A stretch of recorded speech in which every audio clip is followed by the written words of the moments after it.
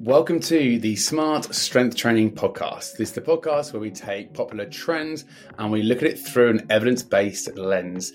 And boy, are we looking at a trend today. This is podcast episode 6, and I'm going to be talking about intermittent fasting. I don't know about you, but I can't go on my social media these days without someone talking about the benefits to fasting, intermittent fasting, or some sort of time-restricted feeding. First up, just a quick disclaimer, because I do actually practice fasting myself. That does, of course, create some bias, but I will try to make sure I answer this with as much of the sort of pros and cons, and I'll give you a little bit about my own journey with fasting and why I started fasting in the first place. First up, let's just go through maybe a little bit of the terminology around fasting, because fasting and time-restricted feeding is not necessarily complex, but I think sometimes it can be a bit misunderstood around what actually is fasting. Because often people will say to me, Andy, look, I eat dinner at 7 p.m. and I train at 7 a.m. and I'm training fasted. As much as that is training in a fasted state, that's not really what we're talking about. We're talking more about a prolonged fasted window, or thinking about very much restricting our meal timing. Popular methods of time restriction are the 16-8, where you fast for 16 hours and you feed in that 8-hour window. But there's also a 24, so 4-hour feeding, 20-hour fasting, and there's actually also a 22-hour fast and a 2-hour feeding window. So that's very much the time restricting protocols. And there are more, but they're the main ones. And then when you're thinking about actual prolonged fasting, the kind of classic ones are 24-hour fast, alternate day fasting, which ends up being a 36-hour fast usually. And then what's getting really popular at the moment is this 72-hour fast. So let's go into, first up, talk about why people fast, because I put a poll out on my stories on social media, and it was unanimous that people wanted to know more about the weight loss benefits. There were also questions around longevity, improved energy, brain function, and inflammation. So I'm going to make sure I touch on all of those topics and give you a little bit more than just the ones that were asked for. First up, let's discuss weight loss. So to create a weight loss response, we need to reduce the total amount of energy that we consume. So we have to create some sort of a calorie deficit. So there are many ways to restrict your diet. You can do caloric restriction, where you might count your calories. You can do dietary restriction, where you aren't eating carbohydrates or you're not eating fats, but you're placing restriction on an element within the diet itself. And you can do time restriction. And time restriction, obviously time restricted feeding, that is what fasting is about. And it's popular because it's probably one of the easiest to implement when it comes to any of those restrictions that we just spoke about. Calorie restriction can be quite complicated to do. A nutritional restriction, for starters, doesn't always work, but also can be quite hard to do if you restrict whole food groups.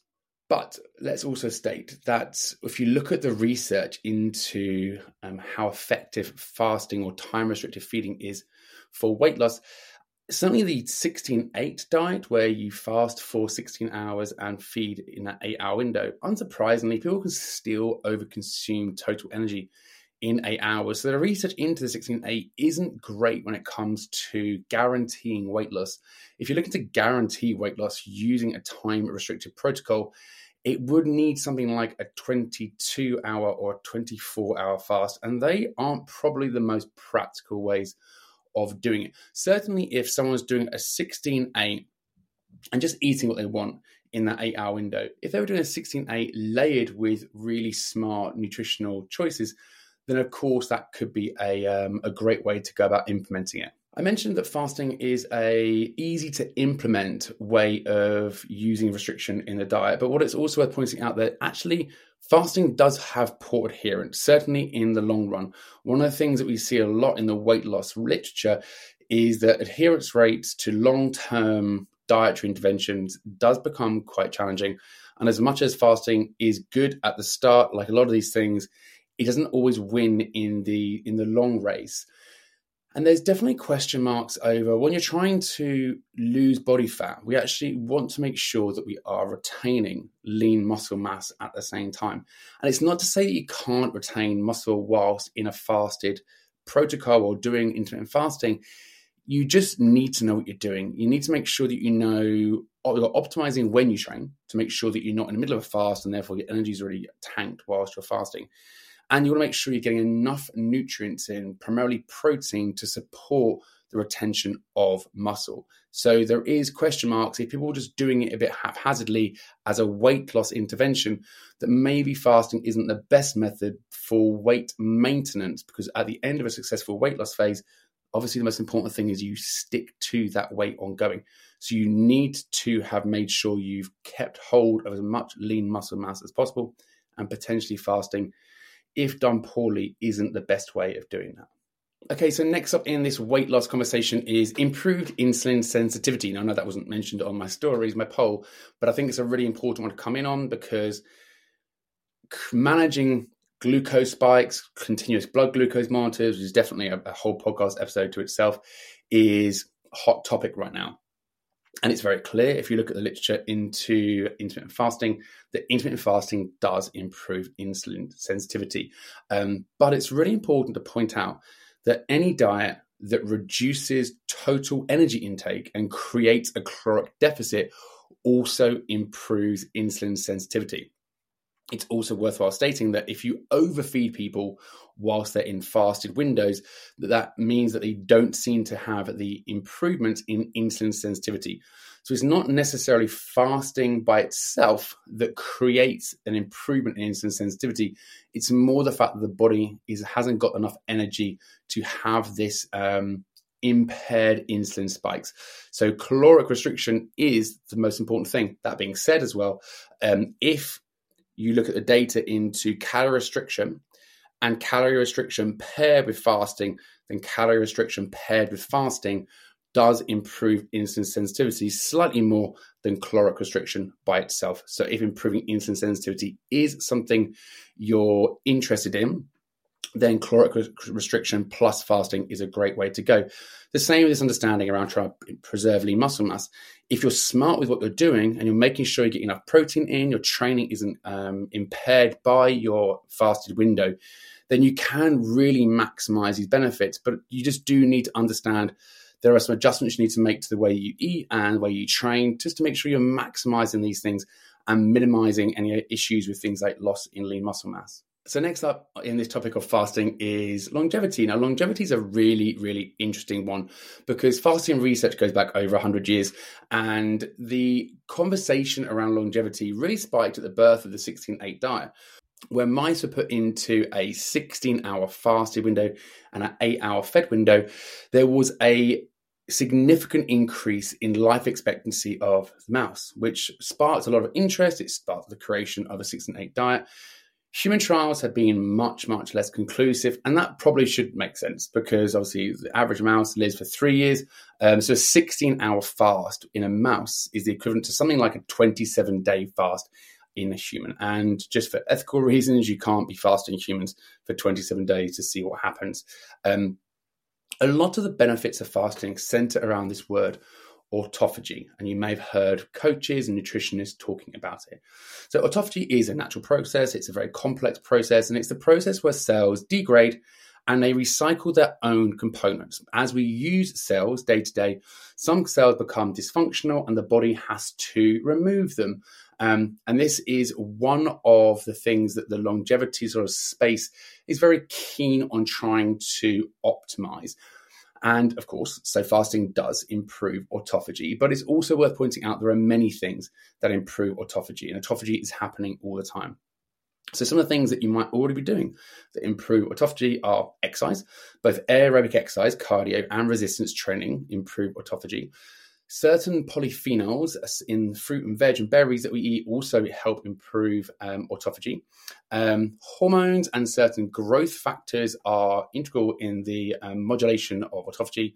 Certainly any hormone around the stress response to the human body and controlling energy balance. So that's things like cortisol or glycagon. Really, really important when it comes to modulating autophagy in the body. And probably the two of the biggest things that are going to affect autophagy are sleep, or improvements in sleep, let's say, and caloric restriction. So once again, caloric restriction shows up here as well. reducing the amount of energy the human body has to deal with is a great way of making the body have to turn internally to sort of clean up cells.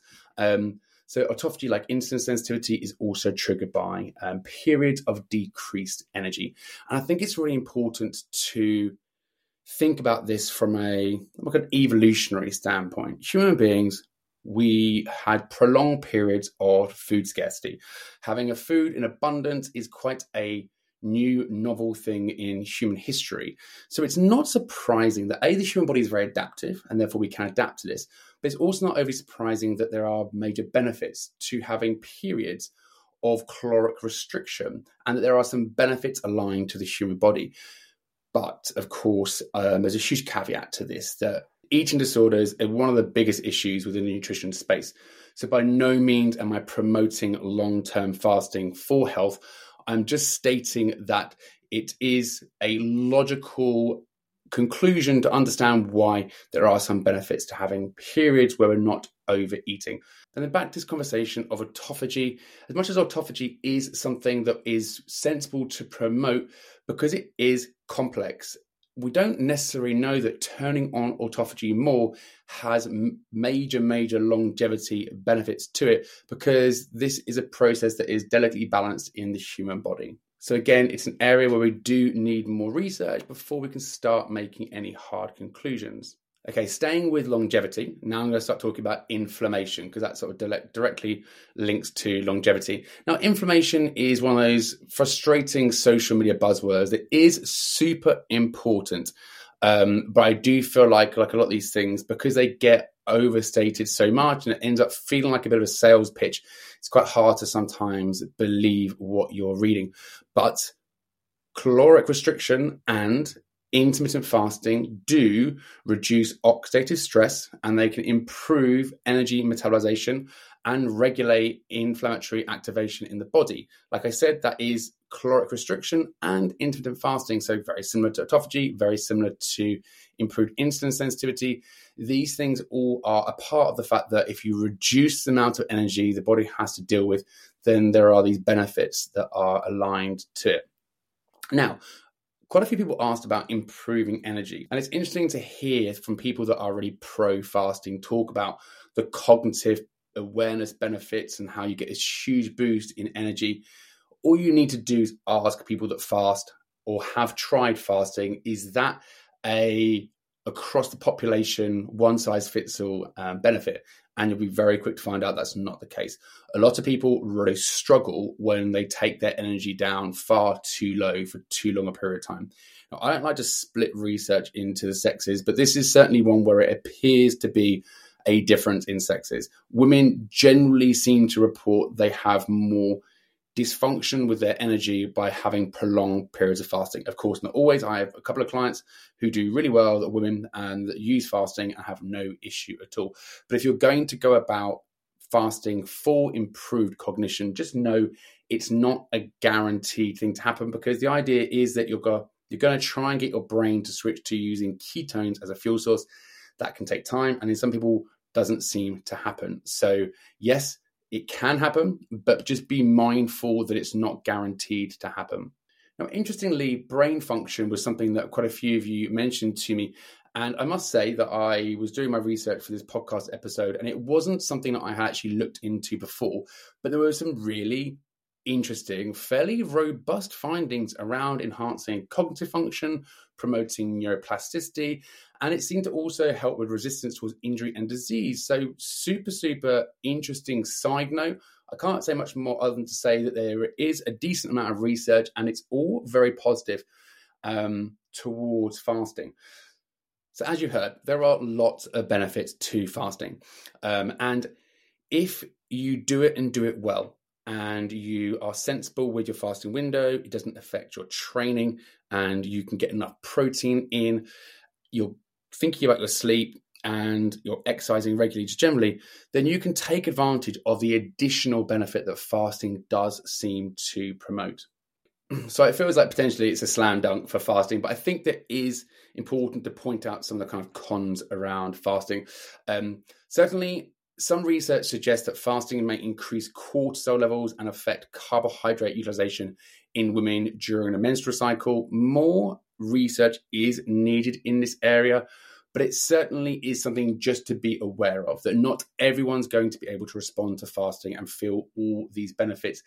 And this, I think, is one of the problems. People often say, well, how long should I be fasting for? Should I be doing long fasting? Should I be doing more time-restricted feeding and just choosing a shorter feeding window? I wish we could prescribe, but we can't prescribe. So you have to go in with a little bit of trial and error.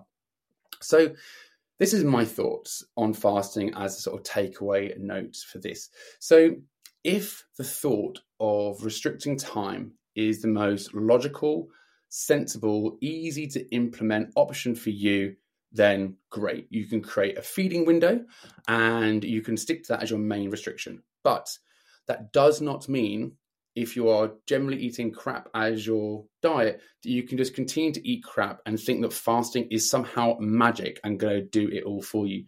You still want to have good quality nutritional habits in there.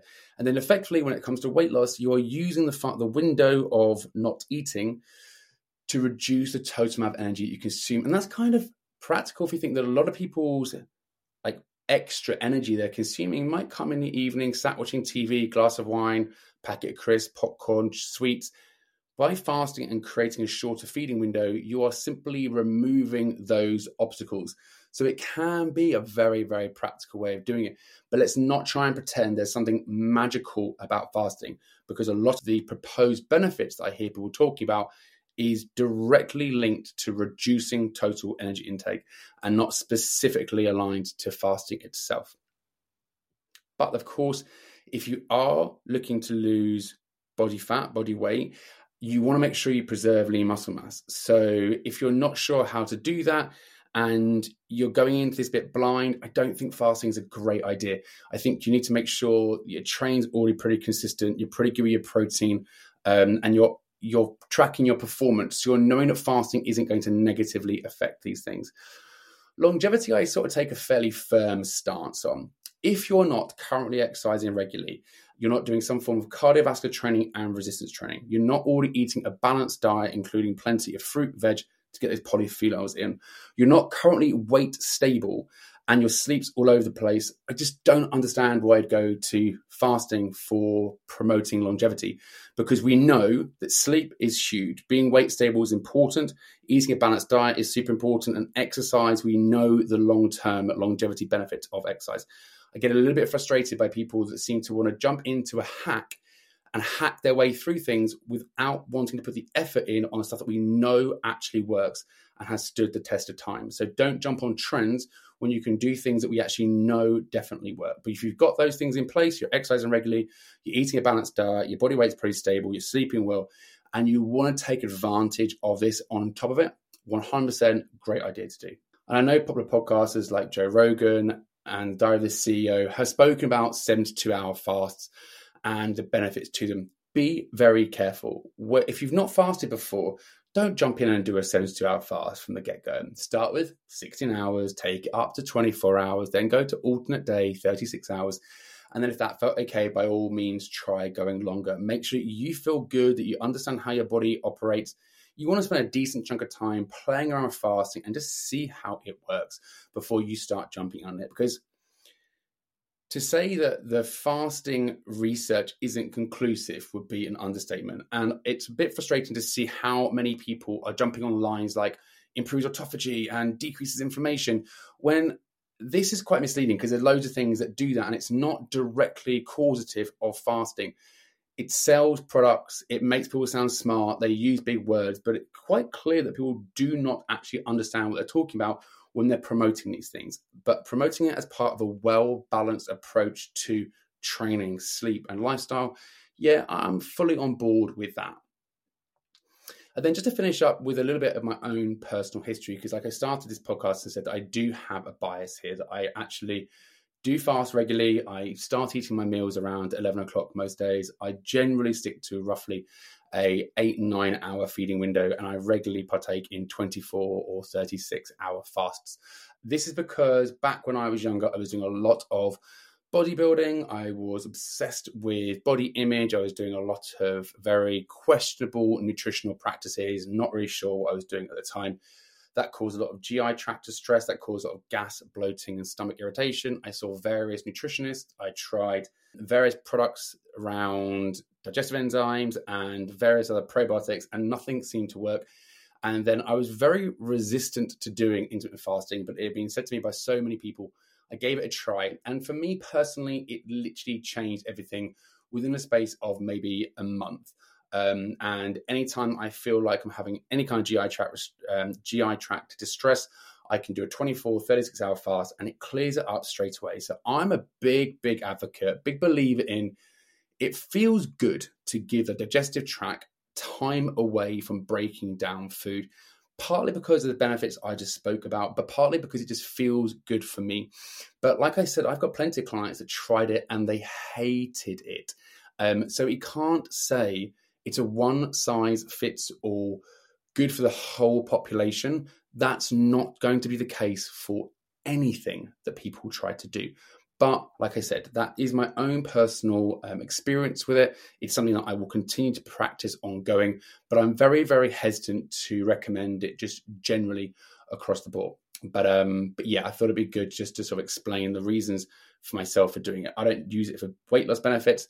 I feel like I'm pretty comfortable with knowing what to do with my nutrition around it. So I'm in a good place to use it now, way better than I did when I first started doing it almost 15 years ago. So that's it. Hopefully that helped with some of the myths and misconceptions that are getting pushed around on fasting, and hopefully you can use some of these pointers and put into practice in your own life and your own nutrition. And if you want help using a tool like intermittent fasting in your own nutrition, and you want help with one-on-one coaching, then I am available for online one-on-one personal training and nutrition.